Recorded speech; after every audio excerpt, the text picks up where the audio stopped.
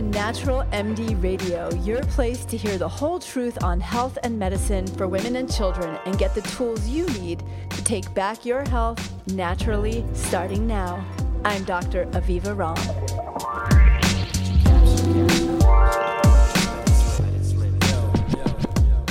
It is the beginning of a new year, and welcome back to Natural MD Radio. This is Dr. Aviva Ram, and it's a pleasure to be with you in 2018.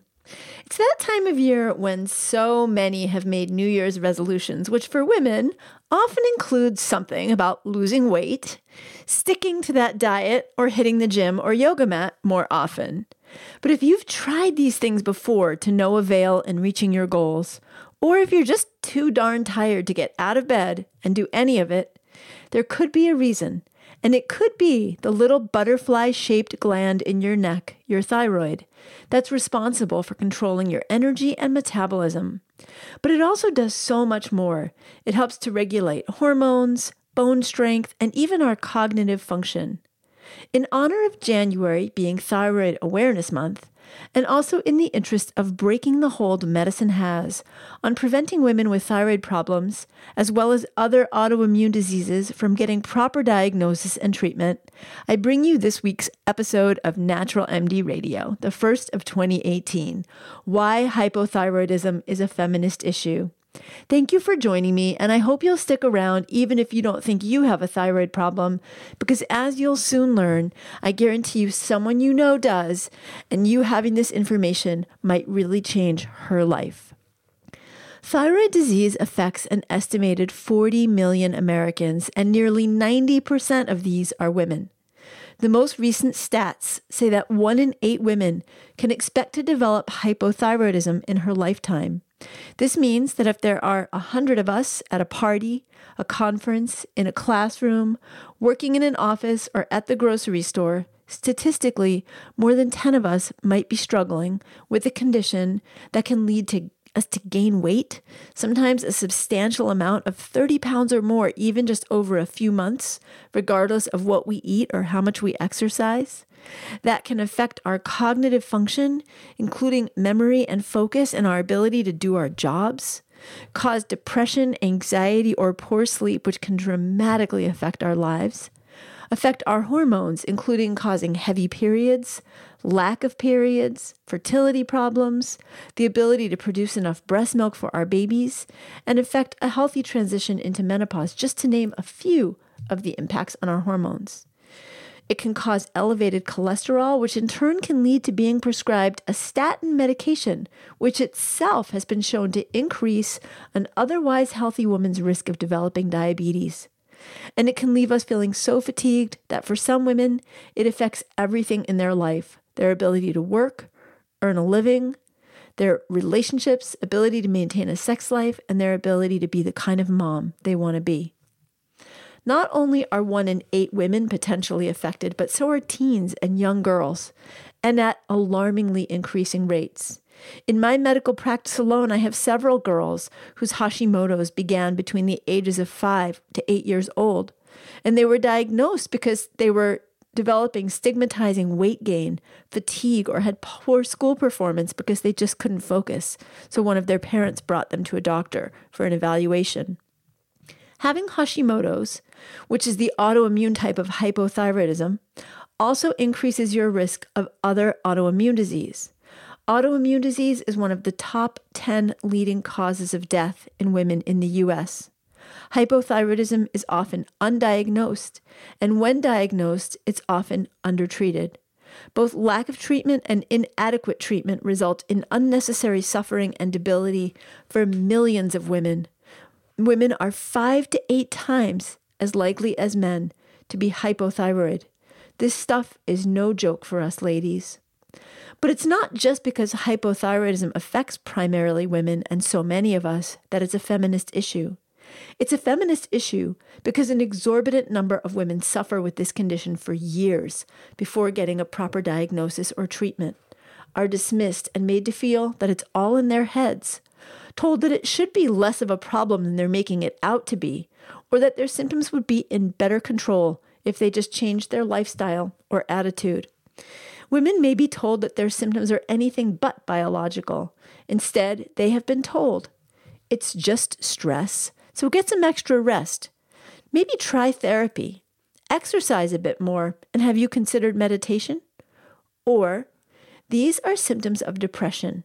Here's a prescription for an SSRI. Or, try to eat less and exercise more. Or, maybe if you control the fork going to your mouth, you might lose that weight. Or, you're just overwhelmed because you're a new mom. That's normal and to be expected. Or, we don't know why you're having fertility problems, but there are treatments for that. Or, you're fine. I can't find anything wrong with you. Or, where did you get that medical degree? Google University? Or, where did you read this? On Goop? These are all real quotes from patients of mine, said to them by a doctor they consulted with for help with their symptoms. Because the symptoms of Hashimoto's, non-autoimmune hypothyroidism, and other autoimmune disease contain mental health symptoms, and symptoms that are considered to be somatic by the medical community, meaning physical manifestations of emotional or psychiatric issues. Women presenting with symptoms of hypothyroidism or other autoimmune disease are too often summarily dismissed, their symptoms discounted. Research indicates that physicians are more likely to interpret men's symptoms as biological and women's symptoms as psychosomatic or social. That is, their symptoms are a result of mental rather than physical illness.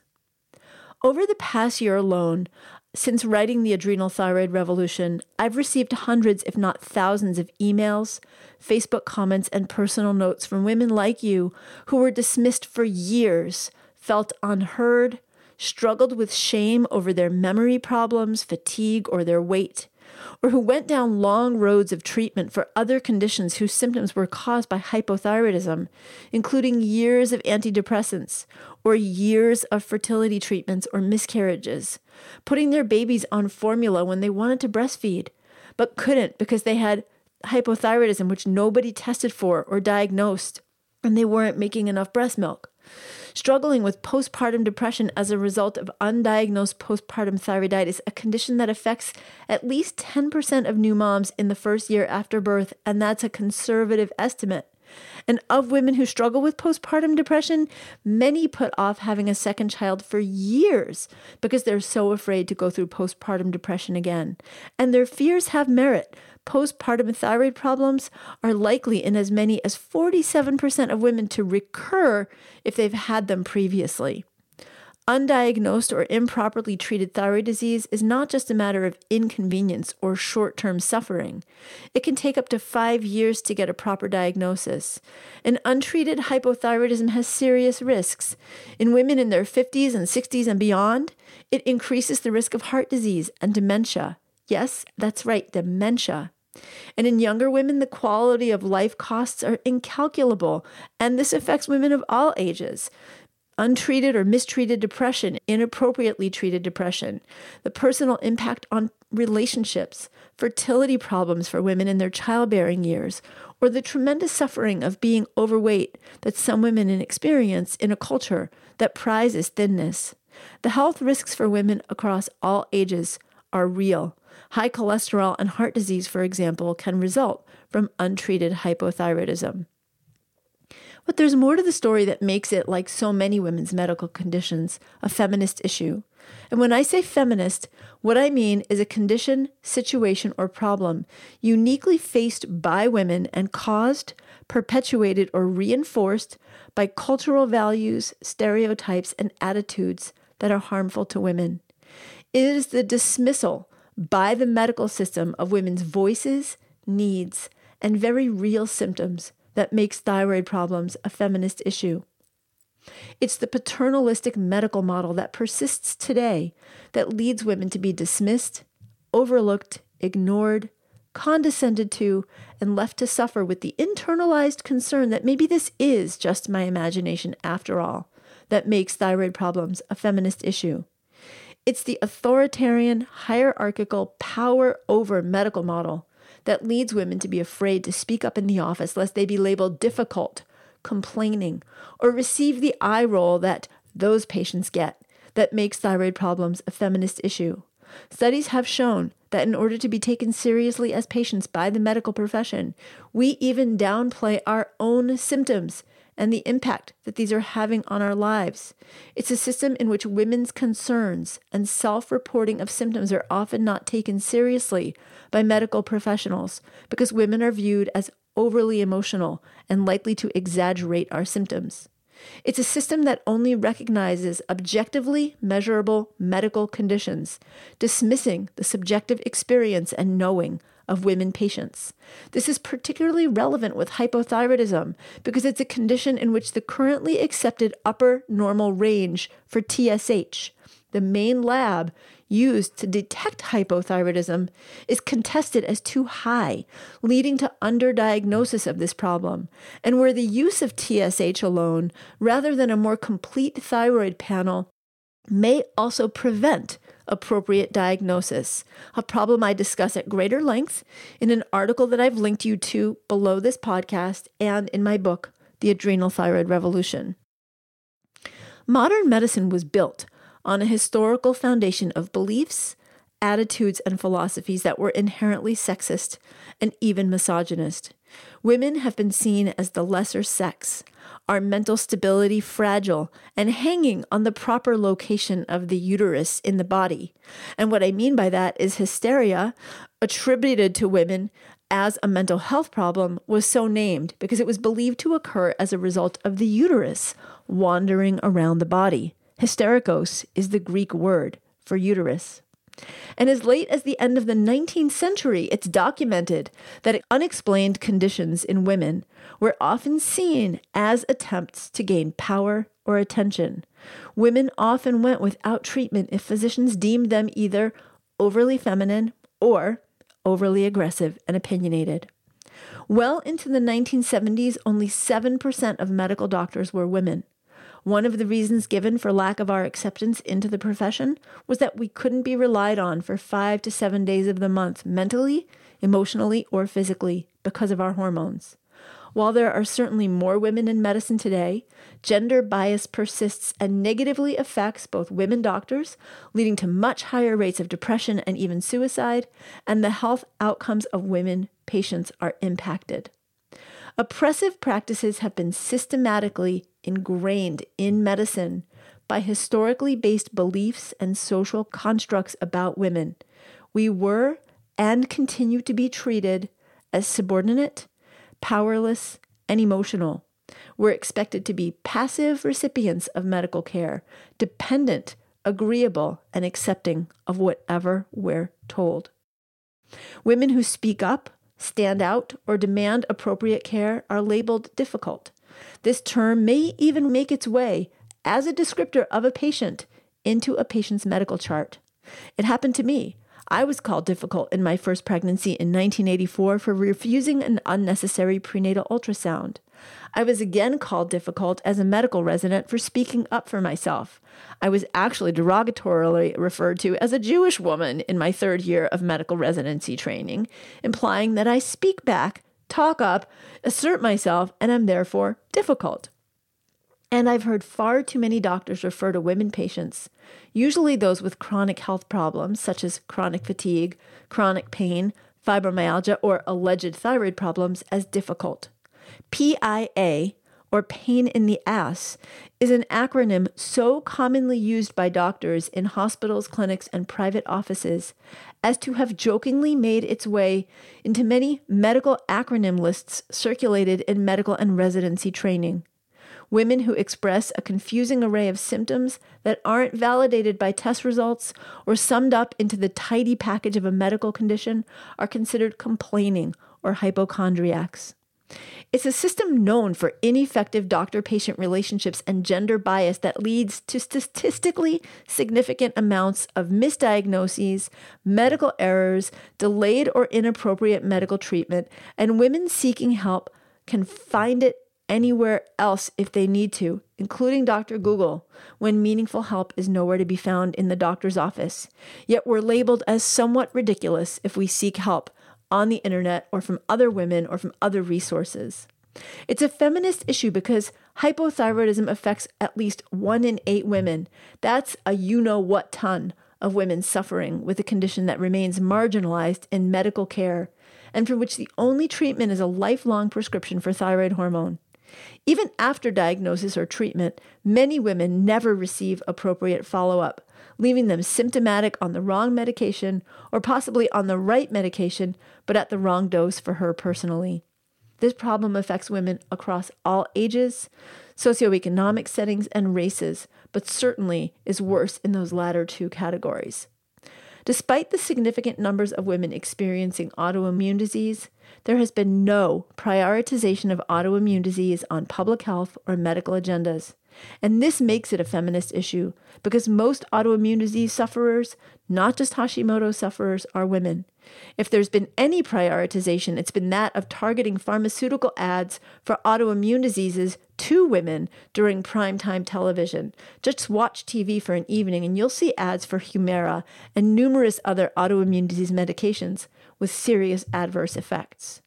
There has been no significant investigation into how the doctor-patient relationship affects women with Hashimoto's or other autoimmune diseases, and very little research into the root causes of escalating levels of thyroid and autoimmune disease in individual women or collectively, as a reflection that something might be going on in our personal and global ecosystems that we should be paying attention to.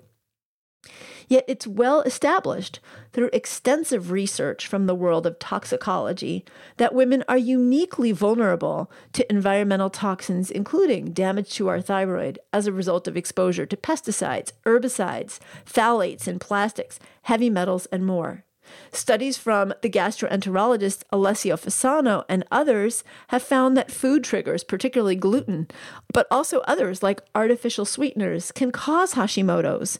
Research into the microbiome has revealed a connection between microbiome disruption, intestinal hyperpermeability, and Hashimoto's. But this information is not making its way into the general medical curriculum, medical residency training, doctors' offices, or to the women who need it. We've come a long way, baby. It's true. But let's go further. While a recent Time magazine cover really beautifully lauded women who speak up as the Time Women of the Year for 2017, and while women are claiming more voice around sexual trauma with the hashtag #MeToo and speaking out, things aren't just getting better for women in many aspects intrinsic to our health and well-being. In fact, many are getting worse. Things are getting worse for women in healthcare. For example, in 2017, the U.S. was the only country whose maternal mortality rate in childbirth was going up, not down.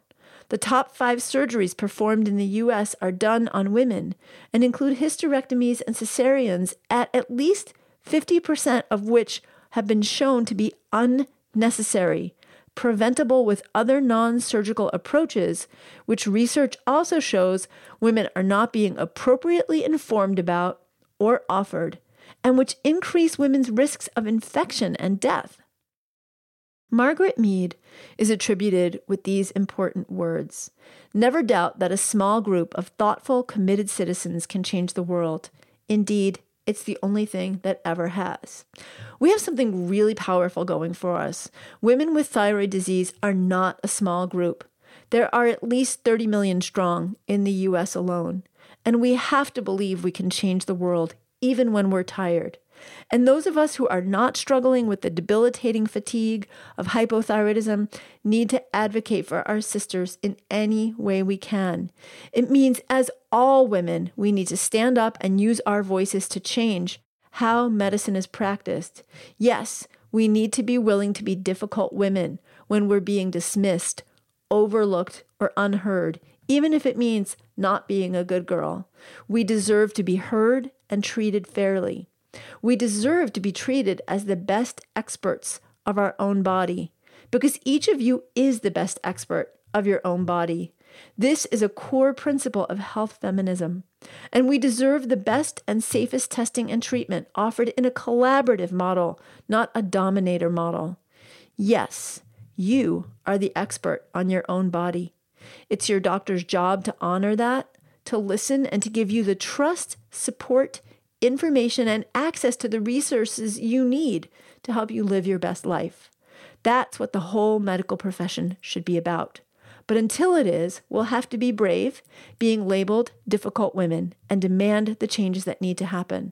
The good news is that we can be difficult together. Thank you for joining me on this week's episode of Natural MD Radio. I hope you will leave a comment over on iTunes. That's how this podcast gets elevated, so more women receive the benefit and the knowledge and the information. And I am just so grateful to have you here with me in the new year. I'll see you next week. I hope you enjoyed this episode of Natural MD Radio. If you did, please go to avivaram.com and join the conversation about the show on my blog. And while you're there, be sure to sign up for my newsletter. It's free and it's jam-packed with powerful tips to help you take back your health naturally. That's avivaram.com. Take care and see you next time.